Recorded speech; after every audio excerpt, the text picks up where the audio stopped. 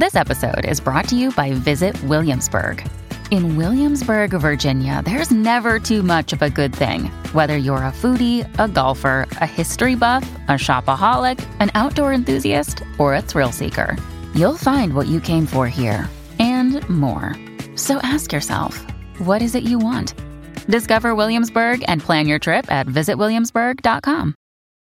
When you need mealtime inspiration, it's worth shopping Kroger, where you'll find over 30,000 mouth-watering choices that excite your inner foodie. And no matter what tasty choice you make, you'll enjoy our everyday low prices, plus extra ways to save, like digital coupons worth over $600 each week. You can also save up to $1 off per gallon at the pump with fuel points. More savings and more inspiring flavors make shopping Kroger worth it every time. Kroger, fresh for everyone. Fuel restrictions apply. Hello, everybody, and welcome to another Q&A edition of Optimal Relationships Daily, episode 1231. I'm Greg Audino, your host. Glad to have you here today on this fine Saturday, which is my favy. I love taking listener questions, and today's is one I really admire. I also think it's one that encourages so much reflection, like more than usual somehow. So be ready to hear more questions in response to one question. Let's get into it now and optimize your life. I struggle with irritation when things don't go like I planned or when people are neglecting rules, like not wearing a mask on the train or at the gym when you are obliged to because of the pandemic.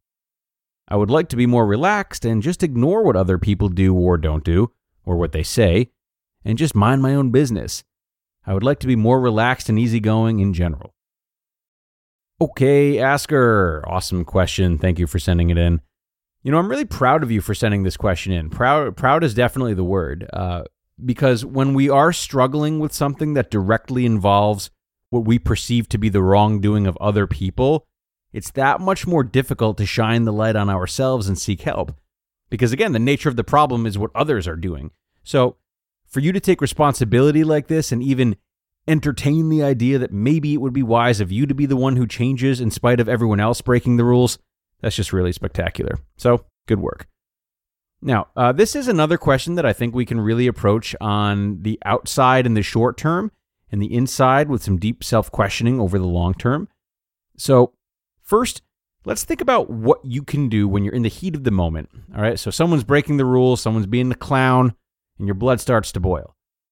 I know it's cliche, and you didn't have to come here to hear this, but deep breathing really is a good start in a scenario like this. So go right into your breath with some extended inhales and even longer exhales, maybe 4 seconds in, 8 seconds out if you can. I also want you to consider creating a trigger for yourself to stay as calm and, more importantly, as mindful as possible. Now, this is just something you would do that lets you know that it's time to take a breath and it's time to try to stay cool-headed. So decide this ahead of time. Maybe it's holding your left wrist with your right hand. Maybe it's touching your feet together. Maybe it's crossing your arms in such a way that you're kind of hugging yourself. It's a good way to get into the right frame of mind if you have a physical gesture that you associate with it. And finally, if you are maybe prone to speaking up a little bit more than you would have cared to in retrospect, think in advance about what the threshold is for you to say something. So maybe if it's about people not wearing a mask, like you mentioned, maybe you'll say something if it's a packed subway, but you'll bite your tongue if it's in a cafe with 5 people who are pretty spread out. That's just an example. I don't know. The point is, to the best of your ability, to decide ahead of time what's worthy of what degree of stress, so that in the heat of battle, you've already done the thinking about the severity of the situation and what it warrants, as opposed to going down a rabbit hole and giving yourself further stress when you're in this heated moment.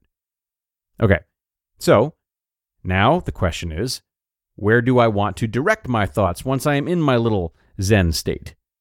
Well, as far as things you might want to contemplate in that moment, some good starters might be, 1, what if these people just have different and finely tuned belief systems from me and they are trying their best? 2, what if for some reason they're unable to follow the rules or act in a way that would please me in this moment? 3, did I ever break the rules unintentionally or simply because I just had some growing up to do? 4, How would it feel if I instead transferred my energy to forgiving this person right now rather than condemning them? Would a harsh reaction be as effective as a compassionate one? Okay, now all these initial questions can help to, at the very least, get you thinking from outside a place of stress.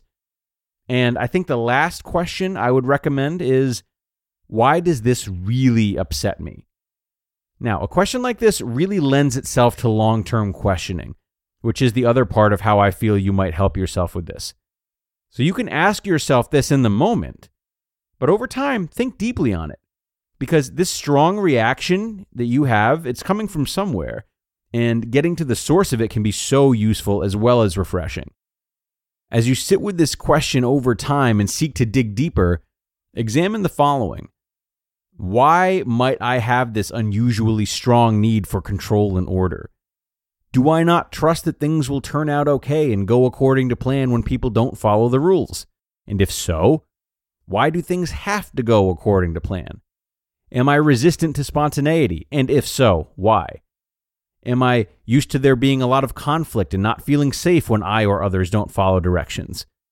Has this maybe become a form of jealousy in me to see people so relaxed and easygoing in the face of the rules? Because maybe I wish I had more of that in me. So, is there a true threat that I feel is at stake, or is that a story that I can't stop believing and I desperately want to be like those who don't believe it? I guess a lot of those questions would all boil down to one of these two, though there could be very well something else in there. I'm just throwing out possibilities because you are much more capable of finding these answers within yourself than I am. So don't be afraid to lean into questions like these, either by yourself or with the help of a therapist. They are very difficult sometimes, so professional help can be beneficial. But between your own self-questioning, being better prepared in the moment, and talking with a therapist if you choose to, you'll definitely be on your way to managing these feelings in a healthier way. Okay, everyone, and I thank you dearly for listening today. Asker, I really hope this episode helps and that you find some of these questions I've laid out to help pivot you into a good direction. If not, feel free to email me back and we can talk further. And you are all invited to email me at advice@oldpodcast.com. I'm happy to help you with all your questions and get you featured on the show if you'd like. Don't be shy. Quitting time now, though, everyone. So go enjoy your Saturday if you're listening in real time. And be sure to come on back tomorrow for another narration episode. That's where your optimal life awaits.